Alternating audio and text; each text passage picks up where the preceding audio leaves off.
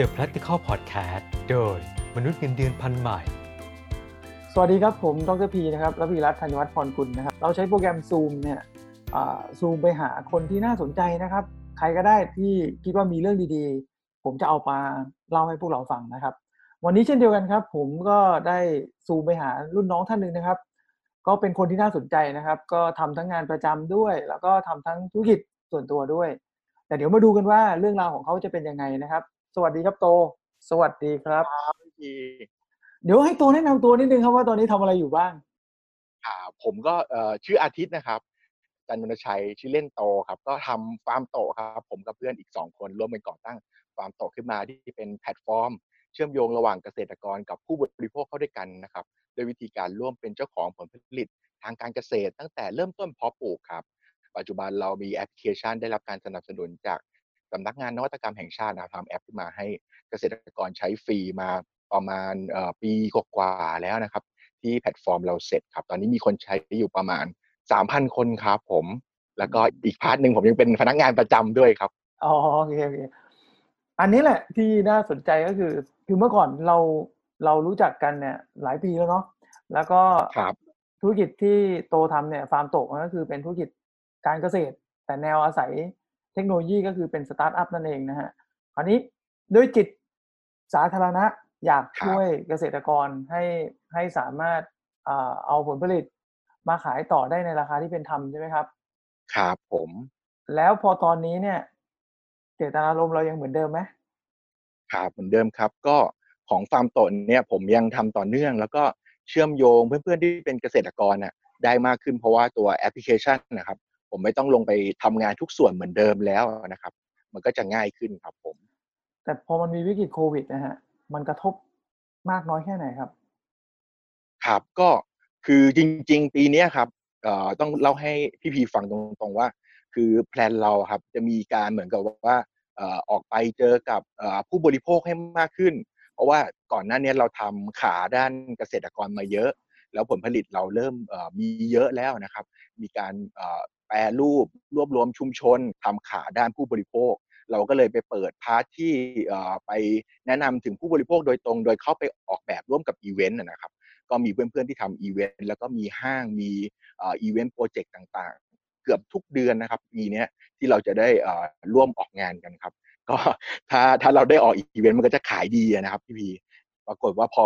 เจอโควิดปุ๊บอีเวนต์เป็นอีเวนต์ที่2ของปีนะครับวันที่เราขายของกันอยู่ก็มีประกาศนะครับตอนนั้นเป็นคุณ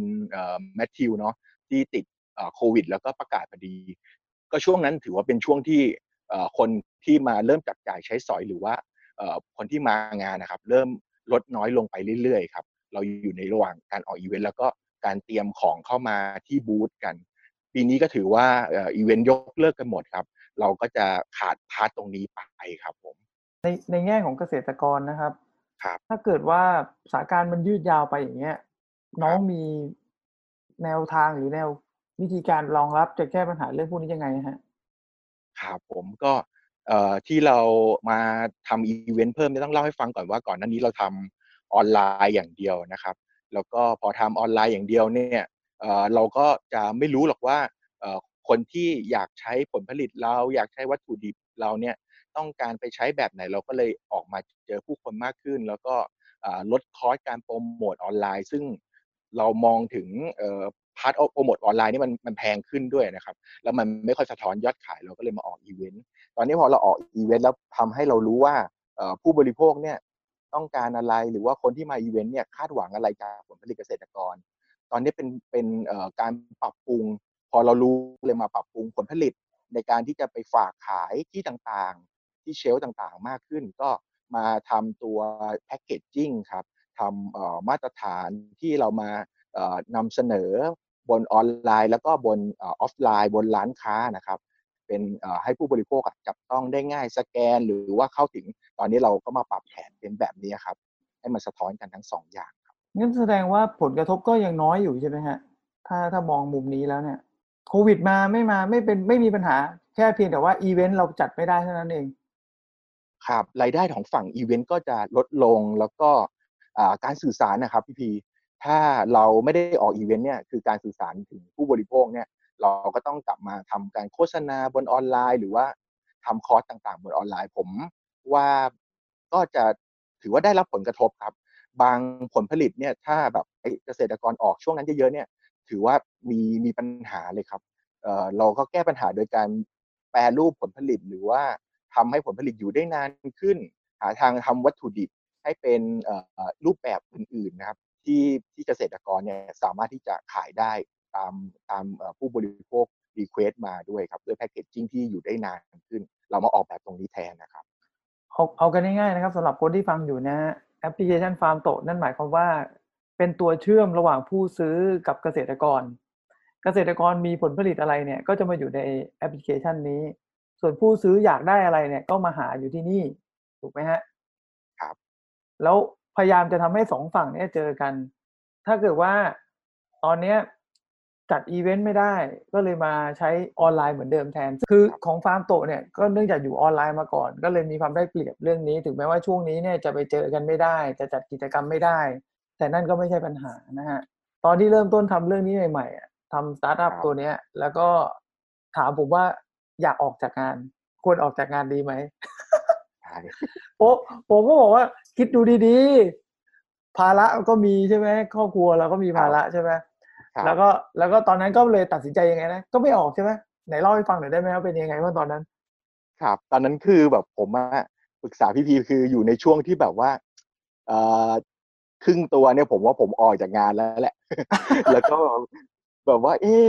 แต่ว่าเราคิดยังไงหรือว่าแบบคือกลับมานอนคิดใหม่ดูไหมหรือว่าอะไรอย่างเงี้ยนะครับด้วยแบบว่าโมเดลชีวิตเราผมก็แบบเป็นพ่อลูกอ่อนด้วยตอนนั้นที่เจอพี่พีนี่ลูกเพิ่งจะแบบว่า2 เดือนอะไรอย่างเงี้ยใช่นะครับก็แบบว่าภาระต่างๆที่เรามีก็คือผมอะทำงานคนเดียวเนาะแล้วก็แต่งงานแล้วมีครอบครัวมีลูกมีภรรยาแล้วก็มีคุณแม่วัยเกษียณผมก็แบบว่าด้วยแพชชั่นของผมอะผมอยากทำตัวฟาร์มโตให้มันดีกว่านี้แล้วก็เราลองรันมาแล้วสักระยะหนึ่งกับเพื่อนๆเนี่ยก็ทำกันได้ไม่เต็มตัวเพราะว่าเรายังมีภาระหน้าที่เป็นงานประจำอยู่แต่ปรากฏว่าช่วงนั้นนะครับช่วงนั้นมันทำฟาร์มโตแล้วมันก็ต้องยอมรับว่าเป็นช่วงที่ดีคือเราชนะเลิศรางวัลต่างๆได้เงินสนับสนุนมาเดี๋ยวโปรเจกต์นู้นโปรเจกต์นี้ก็ได้มา7-8รางวัลในช่วง2-3 ปีแบบการทำธุรกิจใหม่ๆนะครับแล้วก็เป็นการทำความเข้าใจใหม่ๆเนี่ยมันก็ยังมีการสวิงของการยอดขายหรือว่าการที่จะต้องโปรโมทมากนะครับ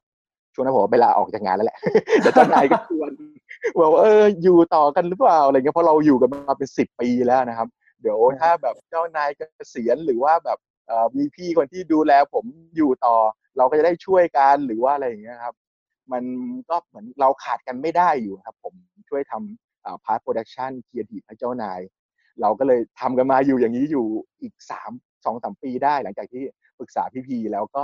ยังออกจากงานไม่ได้สักทีนะครับ แต่ถึงวันนี้ถ้าสถานการณ์อย่างนี้เนี่ยยังคิดว่าดีไหมฮะการที่เราอยู่งานประจำ ก็ก็ต้องบอกว่าโอ้โฮโชคดีมากๆนะครับแบบไม่แน่ใจครับว่าเราจะแก้ไขปัญหายังไงเลยคือมันจะมีความเครียดมากกว่านี้แล้วเราก็จะมีรายได้แค่ทางเดียวซึ่งมันก็อาจจะไม่ได้มากเท่ากับได้ดูแลทั้งครอบครัวหรือว่าทุกๆคนได้นะครับผมว่าตอนนี้ผมถือว่าเป็นคนที่แบบโชคดีคนหนึ่งที่อดทนแล้วก็ทำงานทุกๆขาให้แบบให้ไปต่อได้ณตอนนั้นอะนะครับคือในมุมมองของคนทำงานประจำนะครับอันนี้ก็เข้าใจทุกคนนะฮะว่าเอ่อทุกคนก็คงอยากจะมีมุมหนึ่งอะแว็บหนึ่งก็อยากจะทำอะไรที่เป็นตามความฝันตัวเองบ้างอยากจะเป็นเจ้าของกิจการอยากจะทำสตาร์ตอัปเหมือนโตอย่างเงี้ยหรืออาจจะอยากจะเปิดร้านกาแฟร้านเบเกอรีทั้งหลายแหล่นี่แหละจุดเริ่มต้นน่ะทุกคนมีความคิดแบบนี้ได้หมดแหละแต่ที่อยากจะถามโตว่าแล้วทำได้ยังไงถึงสามารถประคองทั้งงานประจำแล้วก็ธุรกิจฟาร์มโตะมาได้จนถึงวันเนี้ย ทำยังไงถึงครับทก็ถ้าเป็นโมเดลชีวิตผมเนี่ยผมก็ต้องบอกที่บ้านให้ที่บ้านเข้าใจนะครับว่าเรามีพาร์ทที่คิดว่าเป็นความฝันเนาะแล้วก็เราอยากทำให้มันเป็นจริงโดยที่เราอยากทำฟาร์มโตต่อแล้วก็พาร์ทที่เป็นดูแลครอบครัวหรือว่าพาร์ทที่เราหารายได้ประจำเนี่ยจะทำให้ได้เหมือนเดิมก็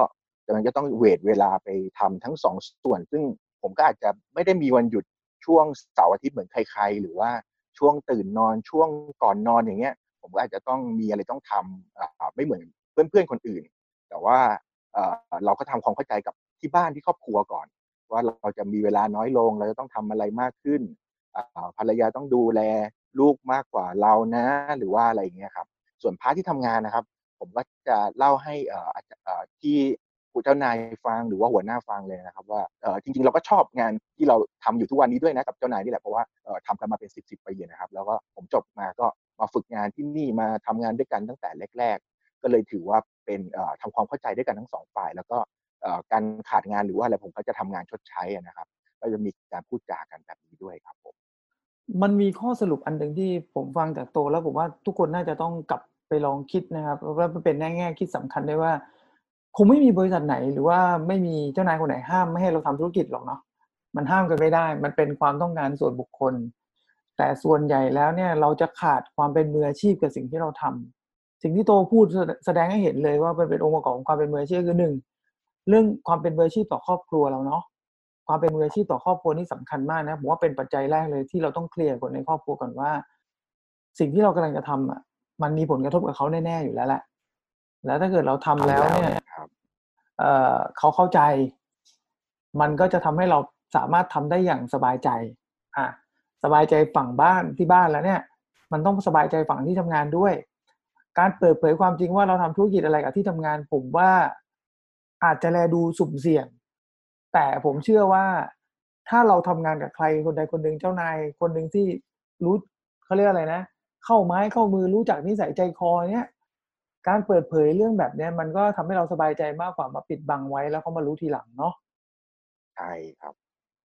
ถ้าเราไม่บอกเขาเนี่ยแล้วเขามารู้ทีหลังเนี่ยน้องคิดว่าจะเป็นยังไงอะก็เขา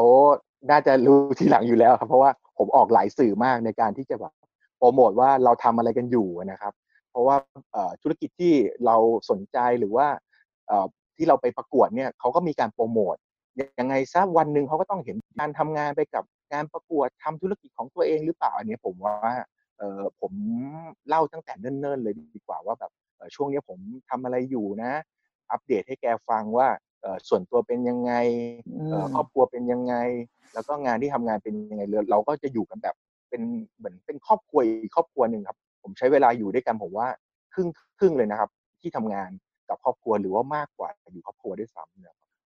ผมว่าส่วนหนึ่งก็อาจจะเป็นไปได้ด้วยว่าน้องทำงานฝีมือเขาพอใจกับผลงานฝีไม้ลายมือเราก็ไปต่อเขาได้ส่วนนี้ก็เลยกลายเป็นว่าเขาก็ไม่ได้ห้ามที่ไม่ให้เราทำหรือมองว่าเราเบียดบังหรือว่าเรามองว่าเอ้ยพอเราไปทำธุรกิจส่วนตัวแล้วมันจะมีผลต่องานประจำไอ้ประเด็นนี้ผมว่าน่าจะมีส่วนเช่นเดียวกันถ้าลองไปดูนะเอาแค่ในบริษัทเดียวกันนะบริษัทที่เราทำงานอยู่ทุกวันเนี้ยคนที่ทำงานนอกอะก็มีอยู่แล้วแหละ ไม่ใช่ไม่มีมีทุกที่แต่มีแต่มีอยู่ไม่กี่คนที่กล้าทำแบบโตเนาะว่าจะกล้าบอก1ก็คือเราสบายใจ2ก็คือให้เขาสบายใจด้วย2ก็คือความยากอันเนี้ยที่ผมว่ายากที่สุดก็คือทำยังไงให้บาลันซ์ระหว่างงาน2ด้านเนี่ยให้ได้ดีทั้งคู่นั่นแหละทำยังไง ครับ ก็ต้องต้องแบ่งเวลานะครับคือผมว่าผมเป็นคนหนึ่งเลยที่ manage เวลายังไม่ค่อยดีแต่ว่าคือผมก็พยายามอาจจะต้องแบบบางวันทำตรงนี้มากกว่าตรงนี้แต่อีกวันหนึ่งต้องกลับมาทำชดเชยตรงเดิมมากขึ้นอะไรอย่างเงี้ยครับแล้วก็ผมอาจจะแทบไม่มีวันเสาร์อาทิตย์กับคนแบบคนอื่นเลยมาเป็นเวลานานแล้วครับตั้งแต่เริ่มทำโปรเจกต์นี้มา จบโควิดแล้วเนี่ยยังจะทำ2อย่างนี้ต่อไปเรื่อยๆไหมครับผมแต่ว่าผมอะทำ2อย่างเหมือนเดิมแต่ว่าผมอะมีการ manage มากขึ้นต้องเล่าให้พี่ฟังผมได้รับ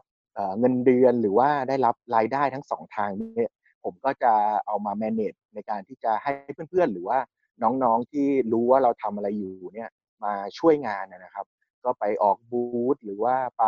ช่วยแนะนำแอปพลิเคชันไปช่วยดูแลผลผลิตจัดส่ง ผมให้เพื่อนๆที่อยู่รอบๆเราเนี่ยครับมาช่วยกันบัดเจตที่เราได้รับเนี่ยเป็นหลักแล้วเราก็ จะให้เพื่อนๆแต่ละส่วนเนี่ยมาช่วยกันตอนนี้ผมได้ทำตรงนี้ไปแล้วตั้งแต่ปลายปีที่แล้วนะครับคือ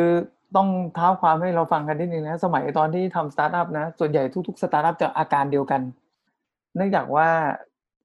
ความฝันมันยิ่งใหญ่ใช่ไหมครับตอนช่วงเริ่มอาจจะไม่ได้ใช้คนเยอะก็เลยจะต้องทำกันเองพอเริ่มมีรายได้สนับสนุนเข้ามาเนี่ยแน่นอนเราก็มีสตุ้งสตังค์แล้วจะจ้างคนมาช่วยได้อย่างกรณีของโตเนี่ยเขากำลังจะบอกว่าวิธีการวางแผนเพื่อรับมือกับการทำงาน2ด้านเนี่ยจริงๆแล้วหนึ่งในวิธีการของโตก็คือหาคนจ้างคนมาทำในสิ่งที่เราอยากจะให้เขาทำเพื่อจะเป็นการแบ่งภาระเรานะครับแบ่งภาระความรับผิดชอบเราจากงานอีกด้านหนึ่งไปเพราะอย่างในส่วนของงานประจำเนี่ยเรายังชอบมันอยู่แล้วเราก็ไม่อยากออกใช่ไหมครับก็เก็บไว้ก่อนดีกว่ายิ่งโดยเฉพาะโควิดผมก็ไม่รู้มันจะมีกี่โคมาในอนาคตเนาะอันนี้เราก็คาดเดาไม่ได้นะครับสุดท้ายแล้วนะครับอยากให้โตช่วยฝากให้กำลังใจพี่ๆน้องๆคนทำงานประจำหรือว่าคนที่ทำธุรกิจส่วนตัวหน่อยว่าเฮ้ยช่วงนี้มันหนักหนาสาหัสให้กำลังใจกันหน่อยนะฮะเอาเชิญเลยครับครับก็ผมอยากจะให้กำลังใจเพื่อนๆพาร์ทหนึ่งที่ผมทำงานอยู่แล้วก็ดีลด้วยอยู่ก็จะเป็นพาร์ทเพื่อนๆโปรดักชันด้วยกันหรือว่าพาร์ทคนที่ทำมิวสิกวิดีโอพาร์ทคนที่มาซัพพอร์ตเราในการทำพาร์ทโปรดักชันทั้งหมดพาร์ทแพลนมีเดียทั้งหมดนะครับก็ช่วงนี้มันไม่สามารถที่จะออกไปถ่ายทำได้แล้วก็อาจจะไม่มีรายได้กันเลยนะครับก็อยากจะให้แบบว่าอดทนกันไว้แล้วก็หาอะไรที่แบบว่าช่วงนี้ไปอาจจะเป็นช่วงที่เราได้เรียนรู้หรือว่าได้ทดลองทำอะไรใหม่ๆสร้างรายได้หรือว่าอะไรที่เราสนใจเนี่ยได้ทดลองทำนะครับเพื่อที่จะพอหลังจากโควิดแล้วเนี่ยเราก็จะมาต่อกันที่ส่วนต่างๆแล้วก็อาจจะทดลองทำเหมือนผมก็ได้ว่ามีพาร์ทที่เราเป็นแพชชั่นอยู่แล้วเราก็เดินโมเดลในแบบที่เราต้องทำส่วนที่เราต้องทำด้วยรับผิดชอบด้วยแล้วก็ทำโมเดลที่เราอยากทำไปด้วยนะครับก็เพื่อนๆอีกหลายร้อยคนเหมือนกันที่เราทำพาร์ทนี้ด้วยกันนะครับก็อยากจะให้ผ่านช่วงนี้ไปได้ส่วน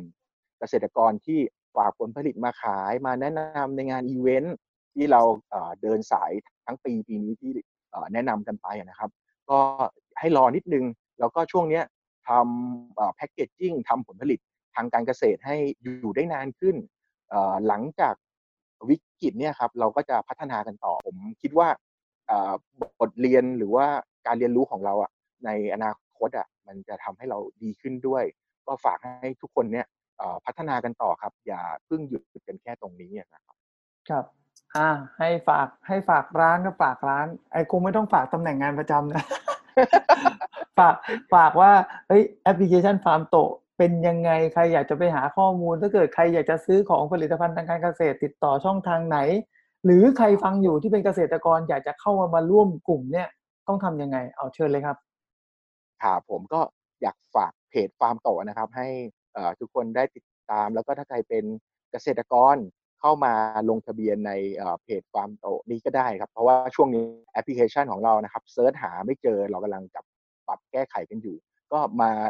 ลงทะเบียนในไลน์แอดฟาร์มโตครับตัวแอดแล้วก็ FARMTO เอาไว้ก่อนก็ได้เป็นแอดฟาร์มโตเกษตรกรมาปรึกษาหรือว่าอยากลงทะเบียนเอาผลผลิตมาฝากขายมาพรีเซนต์ผลผลิตกันช่วงนี้เรามาทำงานกันก่อนได้ครับแล้วก็ผู้บริโภคที่สนใจผลผลิตฟาร์มโตอยู่แล้วนะครับเราก็ยังมีขายผลผลิตเรื่อยๆแล้วหลังจากโควิดแล้วเราก็จะมานำผลผลิตให้ทดลองใช้ดูบนพาร์ทอีเวนต์หรือว่า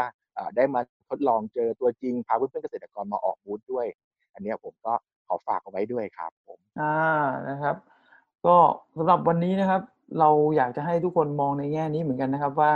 ไม่ผิดนะครับที่เราจะมีความฝันแล้วเราอยากจะเดินตาม passion โดยทั้งที่เราทำงานประจำอยู่แต่ถ้ามันจะผิดก็คือผิดตรงที่ว่าถ้าเราทำทั้ง2อย่างได้ไม่ดีเนี่ยนี่แหละครับผิดแน่นอนอยากให้ทุกคนมองเรื่องที่เราเอามาเล่าสู่กันฟังนะครับว่าเอ่อความเป็นมืออาชีพก็ยังเป็นเรื่องที่สำคัญเสมอเป็นมืออาชีพทั้งกับครอบครัวเราเองนะครับทำอะไรก็ต้องเปิดเผยเนาะแล้วก็ให้เขารู้ว่าเรากำลังทำอะไรเพื่อพวกเขาอยู่ด้วยในขณะเดียวกันก็ต้องเป็นมืออาชีพกับงานที่เขาจ้างเราทำในงานประจำด้วยเราก็จะได้ไปต่อได้แบบสบายใจนะครับสำหรับวันนี้นะครับผมต้องขอบคุณโตมากนะครับ ที่ให้เกียรติมาออกรายการนะครับแล้วก็เป็นมนุษย์เงินเดือนที่ทำ2อย่างนะฮะแล้วก็ ครับ สำหรับตอนต่อไปนะครับ The Practical Zoomtopia เดี๋ยวเราจะพาไปเจอคนอื่นๆอีกเยอะแยะเลยครับติดตามเราได้ในตอนต่อไปวันนี้สวัสดีครับ สวัสดีครับ ขอบคุณที่ติดตามฟัง The Practical Podcast โดยมนุษย์เงินเดือนพันใหม่